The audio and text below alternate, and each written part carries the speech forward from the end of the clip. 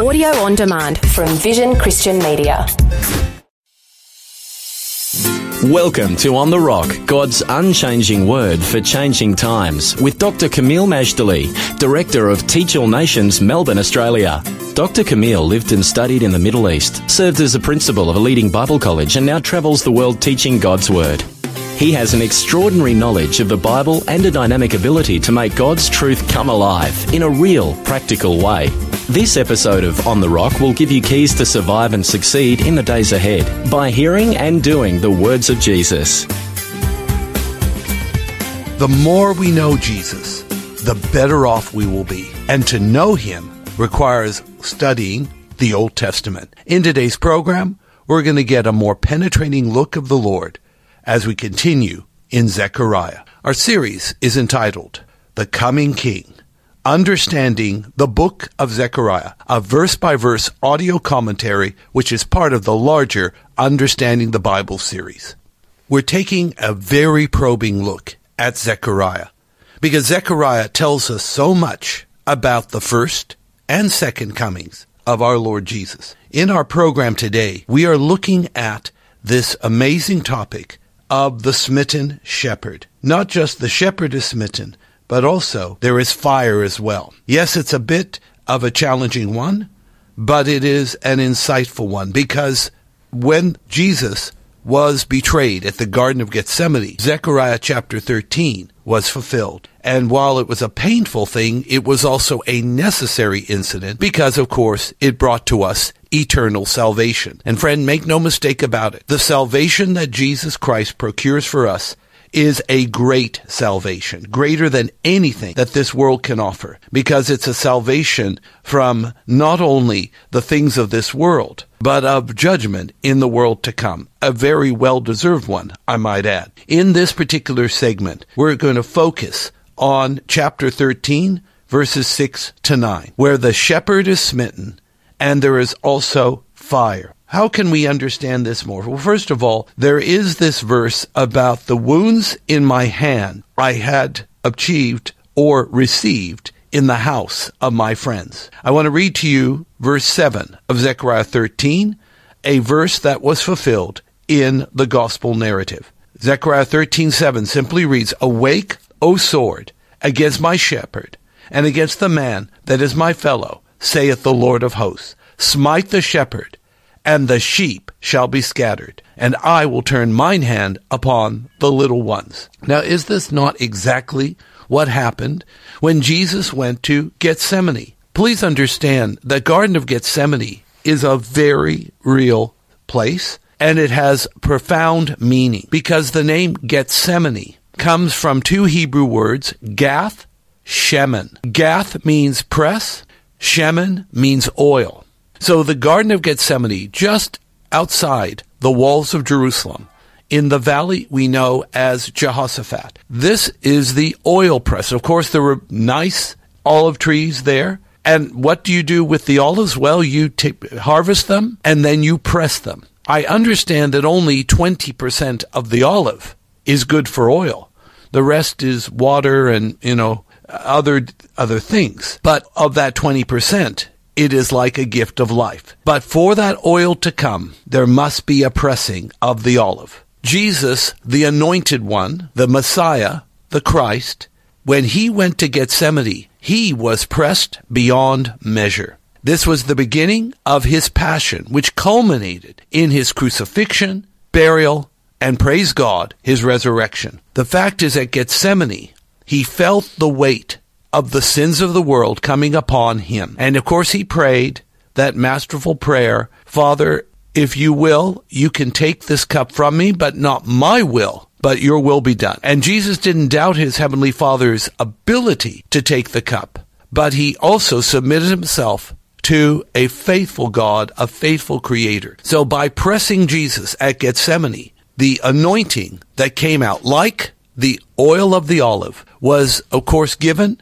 to all who believe. That's why the smitten shepherd means anointing, empowerment, enablement, and equipping for all of us who follow Jesus. Now we're going to look at the entire passage from Zechariah 13, verses 6 to 9. It is a very remarkable series of verses. So let's listen carefully. Zechariah 13, verses 6 to 9.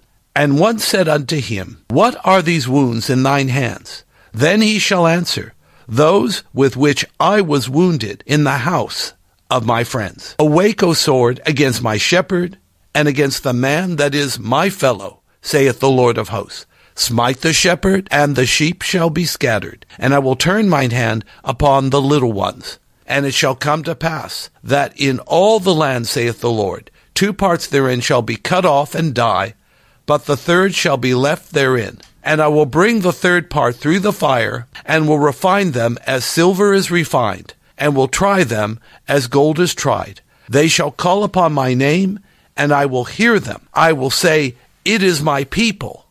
And they shall say, The Lord is my God. This is Zechariah chapter 13, verses 6 to 9. Now this first verse is what could possibly be called a double entendre. I know that sounds like a posh word, but basically it means that there are 2 meanings.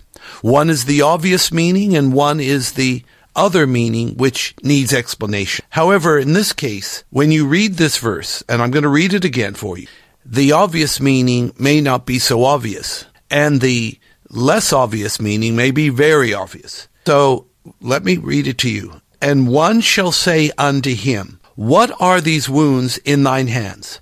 Then he shall answer, Those which I was wounded in the house of my friends. Now, for the longest time, I assumed this verse was Jesus speaking about his wounded hands at the crucifixion. However, 2 respected conservative Bible commentators have said that these wounds are actually in the hands not of the shepherd, but are of the false prophet. The false prophets, of course, remember, in order to understand the true meaning of Bible verses, you need to always look at the verses around that verse, the context, in other words. And the previous verses, which we learned in the last lesson, had to do with false prophets.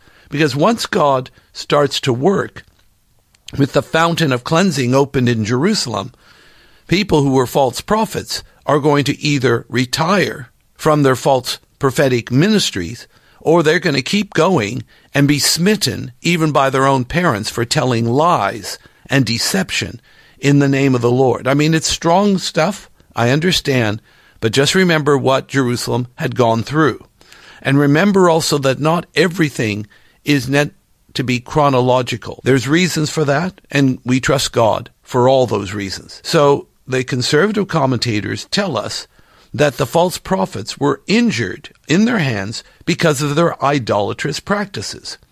One of those commentators is Lawrence Richards, and he writes the Bible Reader's Companion. Here are his words. These are false prophets here who try to explain away self-inflicted wounds intended to attract the attention of pagan gods who love the smell of blood. Of course, an example of that is in 1 Kings 18, 25 to 29, when the prophets of Baal are trying to get Baal's attention in their great contest with the prophet Elijah on Mount Carmel. So their explanation, these false prophets, that these wounds in my hand are just an accident while I was wrestling for fun at a friend's house. Again, these are the comments from Lawrence Richards in the Bible Reader's Companion. This verse could be referring to them.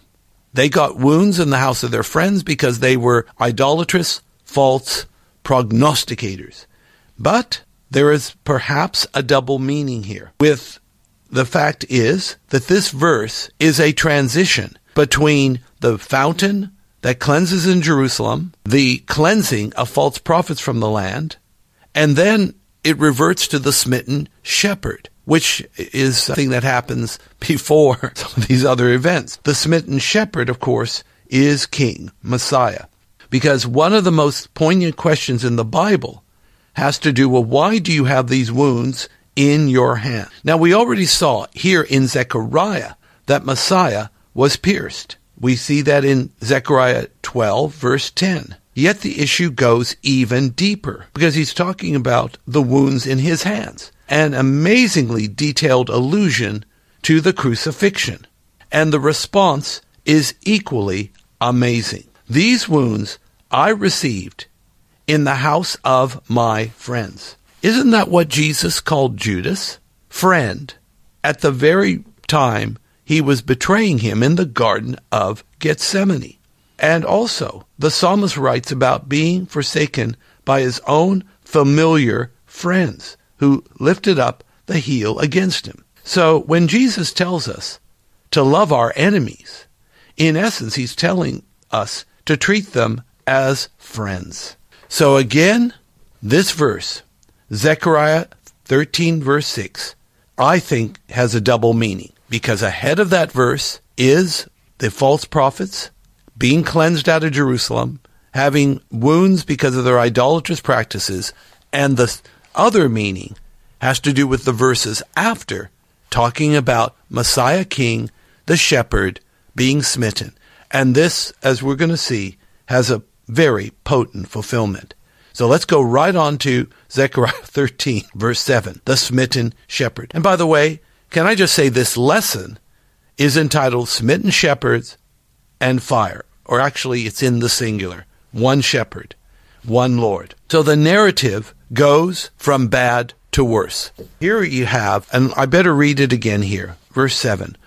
Awake, O sword, against my shepherd, and against the man that is my fellow, saith the Lord of hosts. Smite the shepherd, and the sheep shall be scattered. So the sword is told to awake against the shepherd and the man that is his fellow, says the Lord. Not only is Messiah pierced in his hands in the house of friends, but now the good shepherd of John 10 is smitten, and the sheep scatter. The little ones will also be a prey in this very, very painful time of history, which was, of course, for our salvation.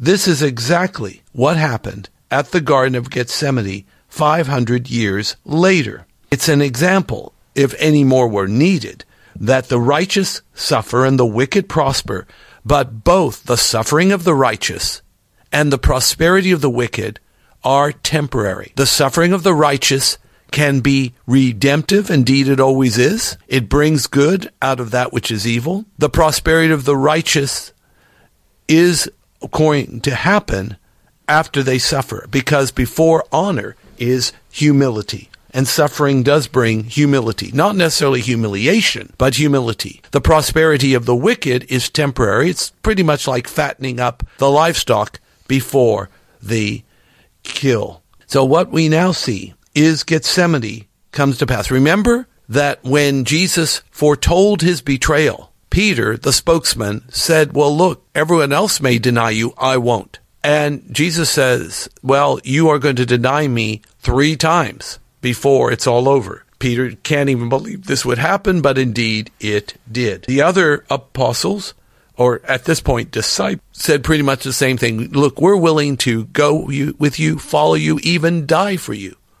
But what is interesting, at Gethsemane, after the arrest of Jesus, it tells us very clearly all his disciples forsook him and fled. All of them, including Peter, including John, the beloved disciple. They all forsook him and fled. Well, John made a comeback because he shows up at Caiaphas' house. Peter does too. They actually want to see from afar what's happening to Jesus. And in John's case, he was actually there at the cross, witnessing the crucifixion. Verse 8 of Zechariah 13.